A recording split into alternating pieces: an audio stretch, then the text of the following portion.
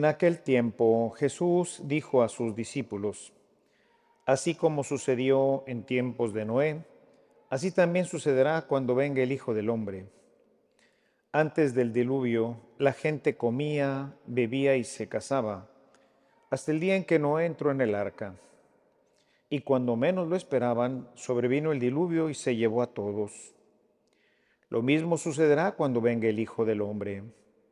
Entonces, de dos hombres que estén en el campo, uno será llevado y el otro será dejado. De dos mujeres que estén juntas moliendo trigo, una será tomada y la otra dejada. Velen pues y estén preparados, porque no saben qué día va a venir su Señor. Tengan por cierto que si un padre de familia supiera a qué horas va a venir el ladrón, estaría vigilando y no dejaría que se le metieran por un boquete en su casa.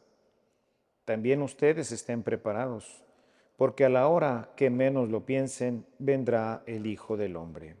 El tiempo que vivimos ahora, el tiempo del Evangelio, el tiempo de la evangelización, del cambio de vida, nos presenta en la liturgia ahora una novedad. La novedad es que durante todo este tiempo, como ocurre en los tiempos fuertes, tanto la primera, segunda y tercera lectura, todas están dirigidas hacia el mismo objetivo, cosa que pues en el tiempo ordinario no ocurre, porque en el tiempo ordinario tenemos que la segunda lectura pues va siguiendo solamente pues el desarrollo de un libro o de una de las cartas. Aquí no, aquí los tres si ponemos atención en cada una, veremos que siempre van a estar dirigidas hacia la misma meta. En este caso, la preparación para la segunda venida del Señor. Ciertamente, en este contexto, también nosotros celebramos el aniversario de la primera venida. Celebramos el inicio de nuestra salvación con la fiesta de la Navidad. Entonces, durante todo el tiempo de Adviento tendremos el tiempo para meditar, reflexionar en lo que estos dos acontecimientos significan para nosotros como cristianos. Hoy nos damos cuenta cómo pues nuestra vida, nuestra Navidad cristiana, pues tiene poco ya de cristiano, o sea, se han mezclado muchos elementos que poco o nada tienen que ver con las fiestas cristianas. Hemos introducido por ahí la figura del Santa Claus, las posadas que dejan de ser posadas y no se convierten en fiestas, en fin, una serie de elementos, y creo que vale la pena el revisarlos desde el contexto de cómo prepararnos para esta fiesta, pero al mismo tiempo que estas fiestas no sean una distracción para la preparación y para continuar nuestro crecimiento en la vida cristiana. Lo primero que quisiera ver con ustedes, parte del Evangelio. El Evangelio nos dice que en tiempos de Noé comían, bebían, se casaban, es decir, hacían su vida naturalmente, sin darse cuenta que Noé ya les había avisado, que el Señor pensaba castigarlos, que el Señor no veía con agrado cómo estaban viviendo, y nadie le hizo caso. Ellos siguieron, como decían anteriormente, en sus reales, ¿verdad? No, pues dice, hasta que un día entró Noé en el arca y empezó a llover y se llevó a todos. Yo quisiera hoy más bien ponerlo bajo la perspectiva de vivimos distraídos. ¿Sí? El mundo nos ha distraído con toda su parafernalia, ¿verdad? Tenemos las redes, tenemos cientos de películas, de canales, deportes, en fin, hoy no se habla más que del fútbol. En fin, tenemos hoy una gran distracción y no nos damos cuenta de realmente, pues nos va a agarrar una buena parte del tiempo del Adviento, pues todavía la pasión del fútbol, soccer, fútbol americano, los deportes que cada uno de nosotros practique, las cientos de películas que hoy encontramos en todas las plataformas digitales, en fin. Hoy vivimos y no nos damos cuenta de cómo está viviendo nuestro mundo, nuestra realidad. Hoy tenemos que darnos cuenta, hermanos, que una gran cantidad de nuestros hermanos bautizados pues ya no viven como cristianos, ya no piensan como cristianos y obviamente pues ya no celebran la Navidad como cristianos. desde que llegué aquí. Bueno, siempre, creo que en todas las Navidades, en algunas de las homilías siempre saco a relucir el tema de los japoneses, que los japoneses no llegan ni al 3% de cristianos, entre católicos y no católicos, pero como quiera celebran la Navidad. Si ustedes ponen algunas de esas cámaras que están en la web, podrán ver que Tokio ya está todo pues adornado como nosotros o como los americanos lo ponen, ¿no? O sea, es una fiesta. Una fiesta que, bueno, no les platico ahorita cómo la viven porque verdaderamente es totalmente contraria, el día 25 es totalmente contraria a lo que nosotros propondíamos, pero en otra ocasión les platicaré de esto. Sin embargo, tenemos que darnos cuenta de que sin darnos mucho, en esta distracción que tenemos, no nos damos cuenta cómo nosotros, poco a poco, mucho o más, nos vamos metiendo en esta misma dimensión, en donde ya nuestras Navidades, pues, ¿qué tanto realmente estamos celebrando el aniversario de Cristo? ¿Qué tanto durante este tiempo estamos pensando en la segunda venida del Señor? Que no forzosamente tiene que ser ya el fin del mundo, sino el día que morimos, ese día nos encontraremos con el Señor. Y dice hoy el Evangelio, estén preparados. No saben ni el día ni la hora, puede ser hoy mismo, mañana, puede ser de los chiquitos, o puede ser de los jóvenes, o podemos ser los ya mayores. No sabemos cuándo, pero lo que sí sabemos es que un día va a suceder. ¿Estamos preparados? Si hoy fuera el último día de nuestra vida, ¿estaríamos listos para irnos con el Señor al cielo? Y por otro lado, decir, bueno, ¿cómo estoy? ¿Qué es lo que ya ahorita está permeando toda mi vida en la preparación a la fiesta? Entramos a cualquier supermercado ya desde hace varias semanas y están pero atiborrados de todo tipo de adornos. La gente anda desesperada con esto del Buen Fin o el Black Friday o lo que sea, pero siempre anda ya desesperado en comprar cosas. Nadie está pensando en, Chihuahua, llega el Adviento, ¿cómo vamos a hacer para vivirlo en familia de una manera más cristiana? ¿Y qué va pasando con nosotros? Nos vamos contaminando sin darnos cuenta, porque es muy sutil y es a lo largo de mucho tiempo. ¿Sí? A lo largo de mucho tiempo ha ido pues poniéndose la Navidad ya como una fiesta más bien del mundo y no una fiesta cristiana, que anteriormente pues el Adviento era verdaderamente un tiempo de oración.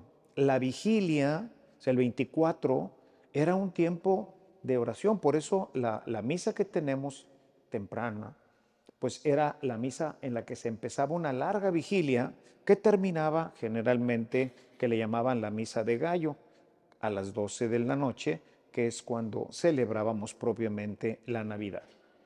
Hoy, pues, se tiene una misa temprano y después de esto nos vamos a nuestras cenas, nos vamos a nuestros festejos, en donde, si somos honestos, pues poco se habla de Jesús ahí. Hablamos de los regalos, de la cena, qué es lo que va a haber de cenar, qué vamos a tomar, pero ¿y dónde quedó la fiesta?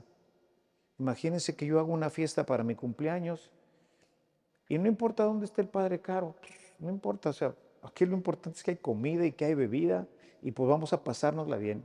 Amén de que esté Él o no esté Él. Él nos invitó, pero yo no vengo a celebrarlo a Él. Yo vengo a tomar y a comer y a divertirme. Creo que no estaría bien. Sin embargo, esto más o menos hacemos.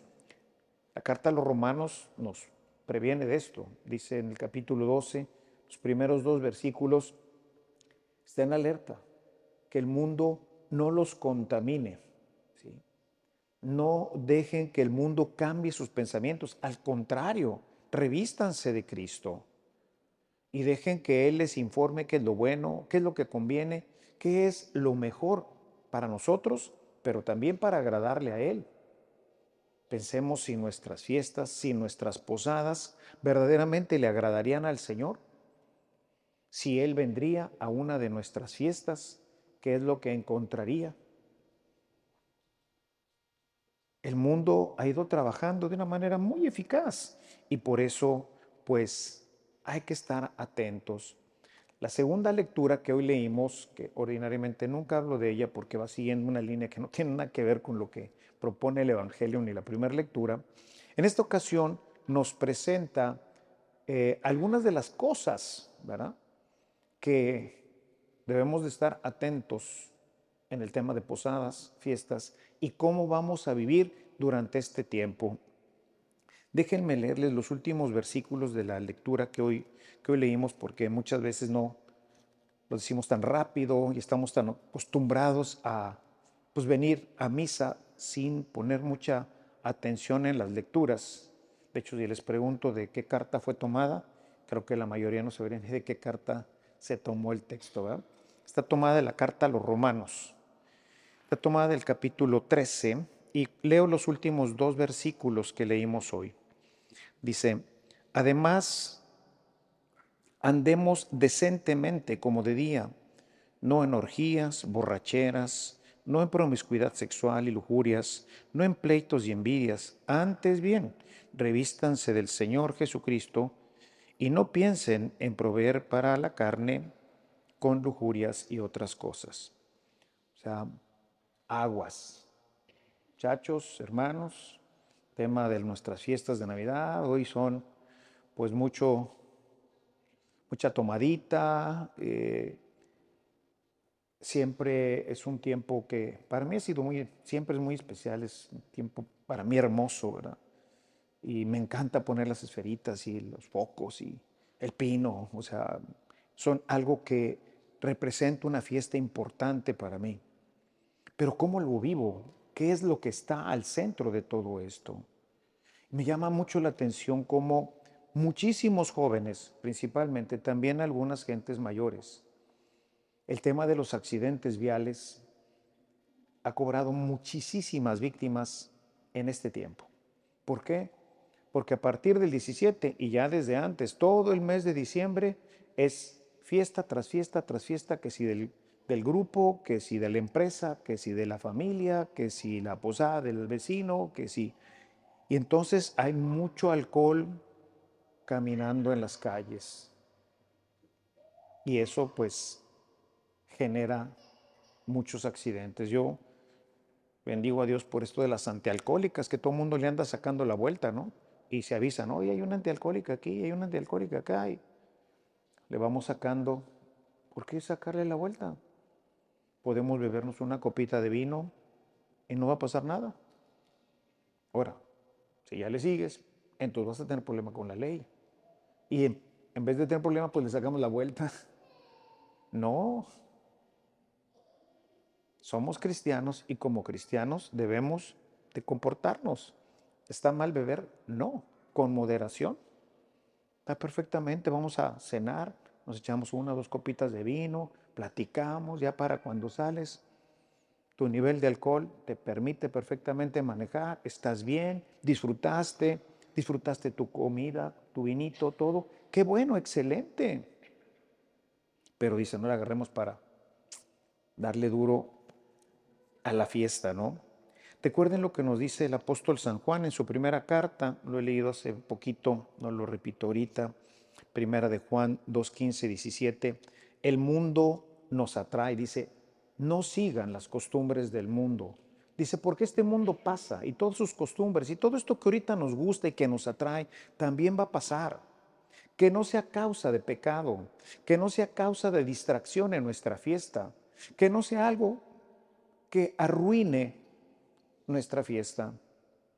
Cuando yo era pequeño, ni tanto, quizás adolescente, fuimos a visitar a algunos parientes a México y ahí iba a haber mi familia es de allá de México, iba a haber una fiesta en casa de mi abuelita y estábamos esperando a que regresara mi tía para empezar la cena y pues no pudo llegar. Una persona tomada los embistió y gracias a Dios no hubo más que lesiones de parte de mi familia, de mi tía, pero, o sea, ¿por qué echar a perder una fiesta? ¿Por qué ser causa de echar a perder la fiesta de otra persona? Tenemos que vivir de una manera diferente, no dejarnos atraer por todas estas cosas. A todos nos gusta, a mí también me gusta. No crean que soy de otro planeta, ¿no? También, pero con moderación. La gente que me conoce sabe que me encanta el vino, lo he estudiado, lo conozco bien, he tomado cursos, pero nada más. Disfruto cuando me tomo una copa de vino, sé distinguir perfectamente los diferentes vinos, pero los disfruto cuando como. Una o dos copas, más que suficiente para disfrutar la comida, para disfrutar su sabor, etcétera. Realzan, muchos vinos realzan de una manera impresionante lo que está uno comiendo. Punto. Pero contienen alcohol, entonces hay que siempre saber que esto nos atrae. Dice, no le hagan caso al mundo, no le hagan caso al compadre. Otra más, ándale, mira, ahorita que como quiera, todavía no pone las antialcohólicas. Con antialcohólicas o sin antialcohólicas, tenemos que portarnos cabalmente, tenemos familia y otras personas tienen familia. Entonces, pensemos también en todo esto, ¿no? Entonces, no nos distraigamos, porque todo esto también tiene que servir no solamente para vivir una celebración hermosa, bonita el día 25. Nos hemos preparado, pusimos el pino, pusimos el nacimiento, pusimos afuera miles de foquitos. Qué bueno, que la gente se dé cuenta, hermanos, que estamos bien contentos, que somos cristianos y que estamos festejando